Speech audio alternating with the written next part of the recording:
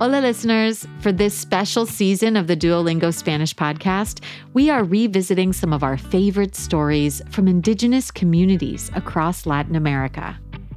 Today, we'll travel to Guatemala to hear an episode from April 2020. It features Linda Valencia, who was inspired by her grandmother to combine traditional medicine with modern healthcare. Also, a quick note to parents listening with children. This episode touches on topics related to reproductive health and contraception. Thank you for your understanding, and we hope you enjoy the episode.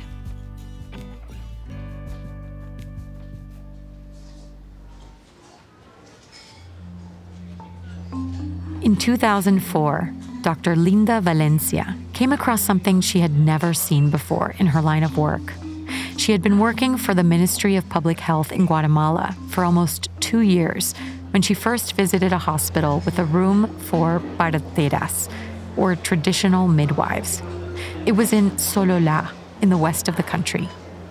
A diferencia de una maternidad común, en ese hospital había una sala grande con unos sillones. Ahí las parteras podían ayudar a las mujeres antes, durante y después del parto, con la supervisión de un médico. Linda's job was to evaluate the quality of public hospitals in all of Guatemala.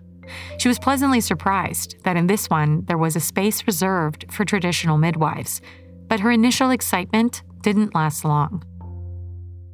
Yo vi que la mayoría de los trabajadores en el hospital trataba mal a las parteras, incluso los doctores y las enfermeras. No las dejaban ayudar durante el parto. Yo sentí que todo era una farsa. Some of the parteras were asked to sweep the floors, pick up the garbage, even to mop up the rooms after a delivery. They were treated more like janitors than healthcare professionals. En ese momento, yo me di cuenta de que solo las tenían ahí para que llegaran más pacientes. Esto es porque en Guatemala, especialmente en las áreas rurales, las personas prefieren la medicina tradicional a la medicina moderna. The experience was a turning point for Linda. As the granddaughter of a traditional Guatemalan healer, she had long been searching for a way to unite the best parts of traditional and modern medicine. Esa experiencia me dio una idea que cambió la dirección de mi carrera profesional para siempre y también cambió la calidad de la salud materna en mi país. Bienvenidos and welcome to the Duolingo Spanish podcast. I'm Martina Castro. Every episode, we bring you fascinating, true stories to help you improve your Spanish listening and gain new perspectives on the world. The storyteller will be using intermediate Spanish, and I'll be chiming in for context in English. If you miss something, you can always skip back and listen again. We also offer full transcripts at podcast.duolingo.com.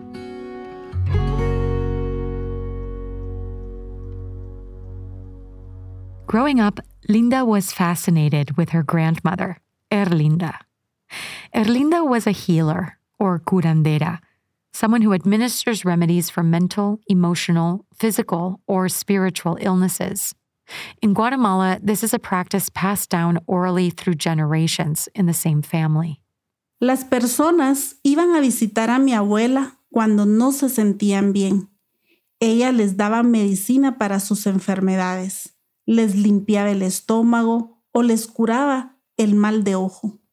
Mal de ojo, or the evil eye, is considered an illness by many Guatemalans who believe humans have the power to transfer bad energy to others. Neighbors would bring their babies to Linda's grandmother when they suspected an energy imbalance. Si un bebé lloraba demasiado, su madre lo llevaba a nuestra casa para curarlo. Nosotras vivíamos en Escuintla, un pueblito en el centro sur del país. Mi abuela masajeaba el cuerpo del bebé con un huevo y con hierbas. La gente pensaba que así la mala energía pasaba del cuerpo del bebé al huevo. Then Linda's grandmother would break the egg and leave it in a glass half full of water under the bed where the baby was lying. Luego, mi abuela analizaba la forma que el huevo tomaba en la taza. Eso le indicaba lo que tenía el bebé y la ayudaba a saber cómo curarlo. Cuando el bebé dejaba de llorar, mi abuela decía, su bebé ya está curado.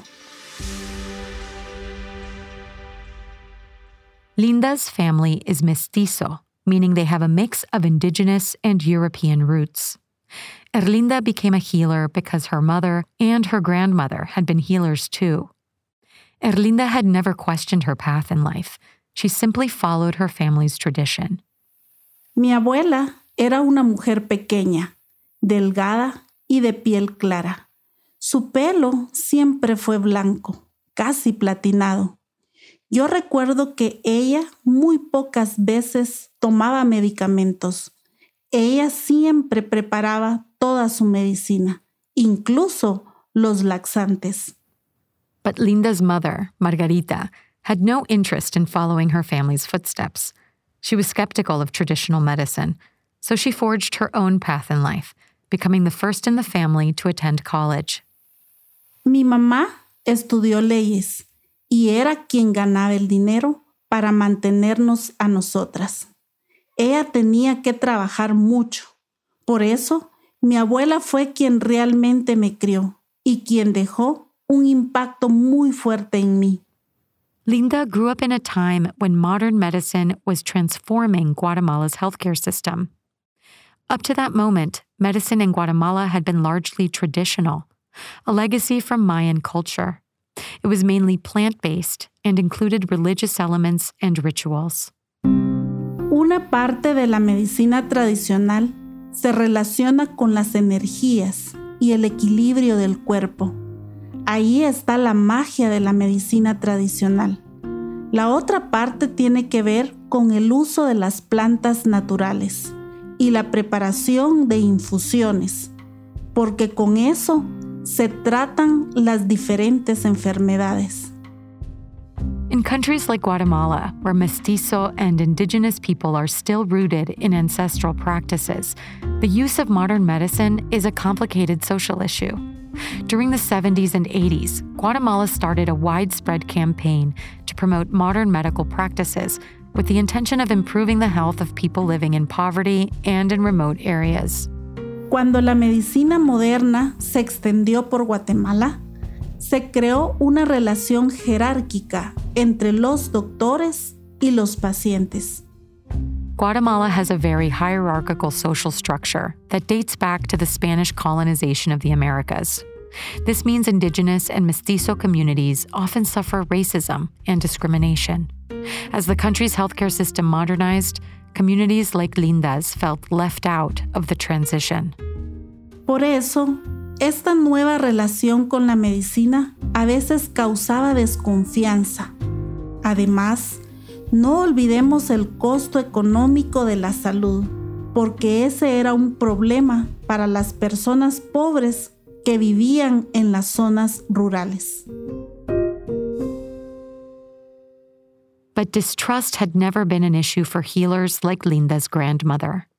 Linda remembers her grandmother establishing strong relationships with her patients.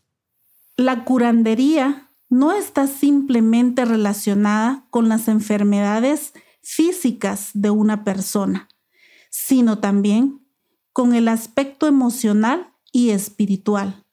Pero eso no era parte del sistema público de salud. Linda's grandmother never pressured her to become a curandera. In fact, she always encouraged her to study, read, and learn as much as possible while she was in school. Ella siempre estuvo segura de que yo iba a ir a la universidad. Entonces, cuando llegó mi adolescencia, pensé, yo quiero seguir los pasos de mi abuela, pero yo voy a ser doctora. Erlinda fully supported Linda's decision to become a doctor of modern medicine.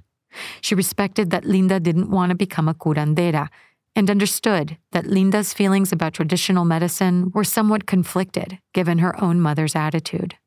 Por eso decidí ser doctora y especializarme en ginecología. Me pareció la opción perfecta, viniendo de una familia llena de mujeres. A mi abuela le encantó esa idea. Her grandmother knew firsthand the importance of this kind of medicine. Linda also had long been interested in a specific group of patients who visited her grandmother, young women who didn't have access to family planning methods. En general, eran mujeres muy jóvenes, de origen indígena, que siempre parecían tener miedo. Ellas iban a la casa porque querían medicinas caseras para evitar el embarazo. Este era un tema tabú en la comunidad y, por esta razón, esas mujeres lo hacían en secreto. When Linda was a child, traditional remedies were the only kind of help a young woman could access in Guatemala if she didn't want to have children. There was no access to contraception or sex education, especially for women in poor and rural areas. Muchas mujeres no tenían acceso a esa información y no conocían sus derechos. Ellas no podían comprar anticonceptivos sin la autorización de sus padres o de un representante legal. Además de eso, estaba la falta de educación en las escuelas y el machismo. According to the United Nations, Guatemala has one of the highest teen birth rates in Latin America. Abortion is legal only in cases where the mother's life is in danger, which often leads to unsafe abortion practices. The rate of maternal mortality is also high. En mi adolescencia, vi a muchas mujeres en mi casa, hablando sobre este tipo de cosas con mi abuela, y comprendí que la salud materna es el corazón de la justicia social. En Guatemala, las mujeres de áreas rurales son muy vulnerables. Yo entendí que podía ayudar a mejorar esa situación. Linda was so motivated to improve maternal health that in 1992 she left home to study medicine at the San Carlos University of Guatemala in Guatemala City. She won a full scholarship. Mi abuela estaba muy orgullosa de mí. Su nieta iba a ser una profesional. Además, yo estaba siguiendo sus pasos porque quería ser sanadora, pero a través de la medicina moderna. Linda promised her grandmother that one day she would take her to the capital to live with her. En los años de la universidad no pude hacerlo porque no tenía suficiente dinero, pero ella me visitaba a menudo. Sin embargo, en 1999 pude llevarla a vivir conmigo. Durante ese mismo año, comencé mi residencia en el Hospital General San Juan de Dios. During that first year of residency, Linda struggled to recreate the relationships she had witnessed her grandmother nurture. She sometimes felt that instead of being a service based on trust, her work was a transaction based on speed and efficiency. Durante mi residencia, yo pensaba en cómo mi trabajo verdaderamente podía mejorar la vida de las mujeres. Yo sabía que tenía que volver a la esencia de la medicina tradicional, de una u otra manera, pero no sabía cómo. Por suerte, yo tenía a mi abuela como guía. Linda was ultimately successful during her first years as a doctor. She became the second female head of residency for gynecology in the history of the San Juan de Dios General Hospital. Then she went on to work for the Ministry of Public Health. Gracias a ese trabajo, yo conocí Guatemala de punta a punta, porque viajaba para supervisar la calidad de la atención materna en diferentes hospitales. Linda visited 37 hospitals during her first year, and only 2 passed the minimum standard of quality established by the ministry. And in Linda's opinion, they all lacked the one thing she had always admired in her grandmother's healing practices: a caring relationship between patient and caregiver. El servicio no era bueno. Era sin cuidado, sin recursos y muy poco personalizado. Por eso, las mujeres en las áreas rurales no querían ir a los hospitales. Ellas, en cambio, sentían que la medicina tradicional era mejor y más humana. It was around this time that Linda visited the hospital in Sololá, the one where doctors and nurses mistreated the parteras.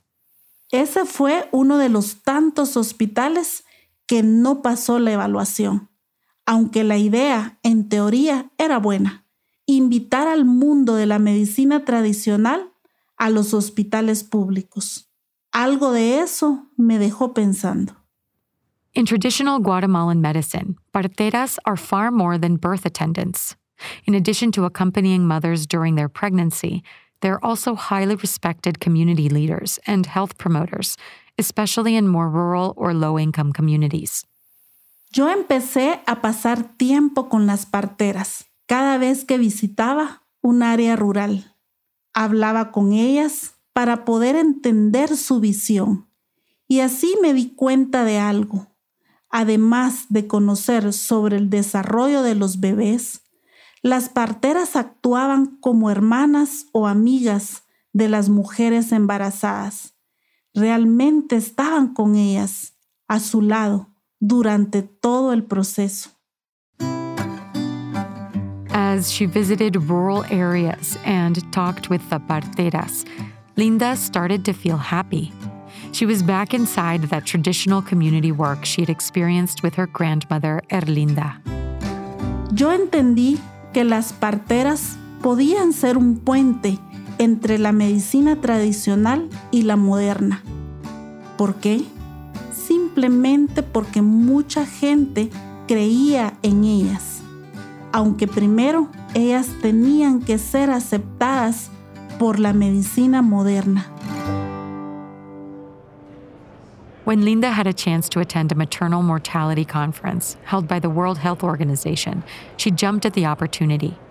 When she got to the conference, she met different organizations, including a group of parteras that caught her eye.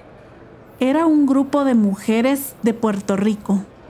Ellas me explicaron que allá, al igual que en Guatemala y otras partes de América Latina, las parteras no estaban consideradas dentro del sistema de salud. Ellas querían cambiar eso y hubo intensos debates con ginecólogos de distintas instituciones. As Linda participated in those debates, she felt like she was getting involved in something more important than just representing Guatemala's medical system at the conference. This feeling was confirmed a year later when she received a document detailing the final resolution of the conference. El documento decía que, desde ese momento, según la Organización Mundial de la Salud, las parteras iban a ser oficialmente consideradas como proveedoras de atención médica en toda América Latina. Yo me sentí feliz y satisfecha. Fue un primer gran paso. To put this new policy into practice in her home country, Linda joined forces with the nonprofit Planned Parenthood. Linda started to design a better system of care for Guatemalan women. Her goal was to expand access to sexual and reproductive health care, and she intended to make accessibility a national policy.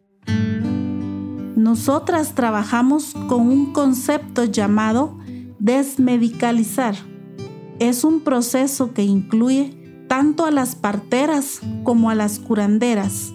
Ellas aprenden a usar equipos para la presión arterial y aprenden a prescribir antibióticos, entre otras cosas, pero nunca dejan de lado la medicina tradicional ni su relación con la comunidad.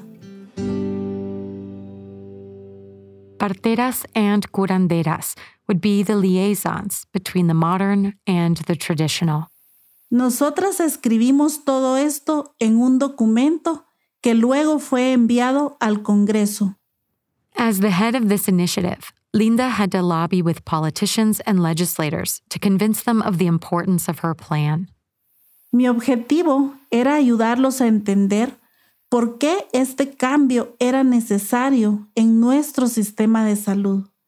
Yo les hablaba de cifras de mortalidad y de la importancia de cuidar la salud de las mujeres.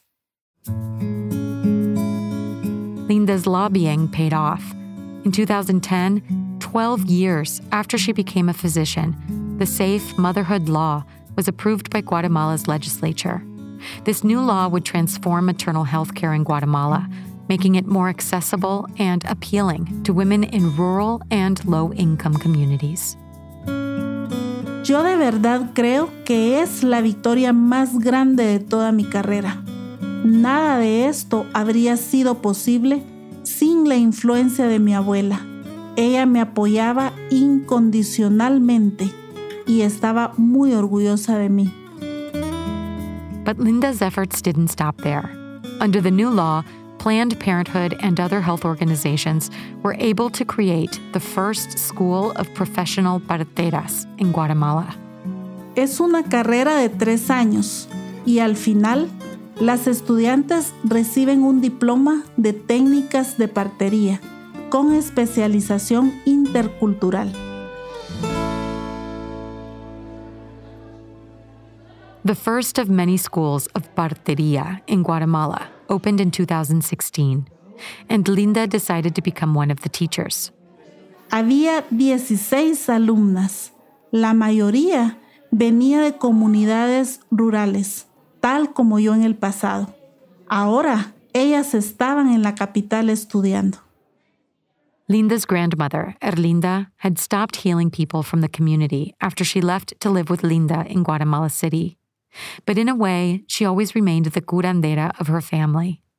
She passed away in 2011, very proud of Linda's professional path. Mi abuela era mi aliada. Ella sembró en mí la idea de estudiar medicina y me mostró la importancia del mundo tradicional en Guatemala. Todavía queda mucho por hacer en mi país en materia de salud, pero yo creo que poco a poco, si combinamos lo mejor de la medicina tradicional con la medicina moderna, seguiremos avanzando.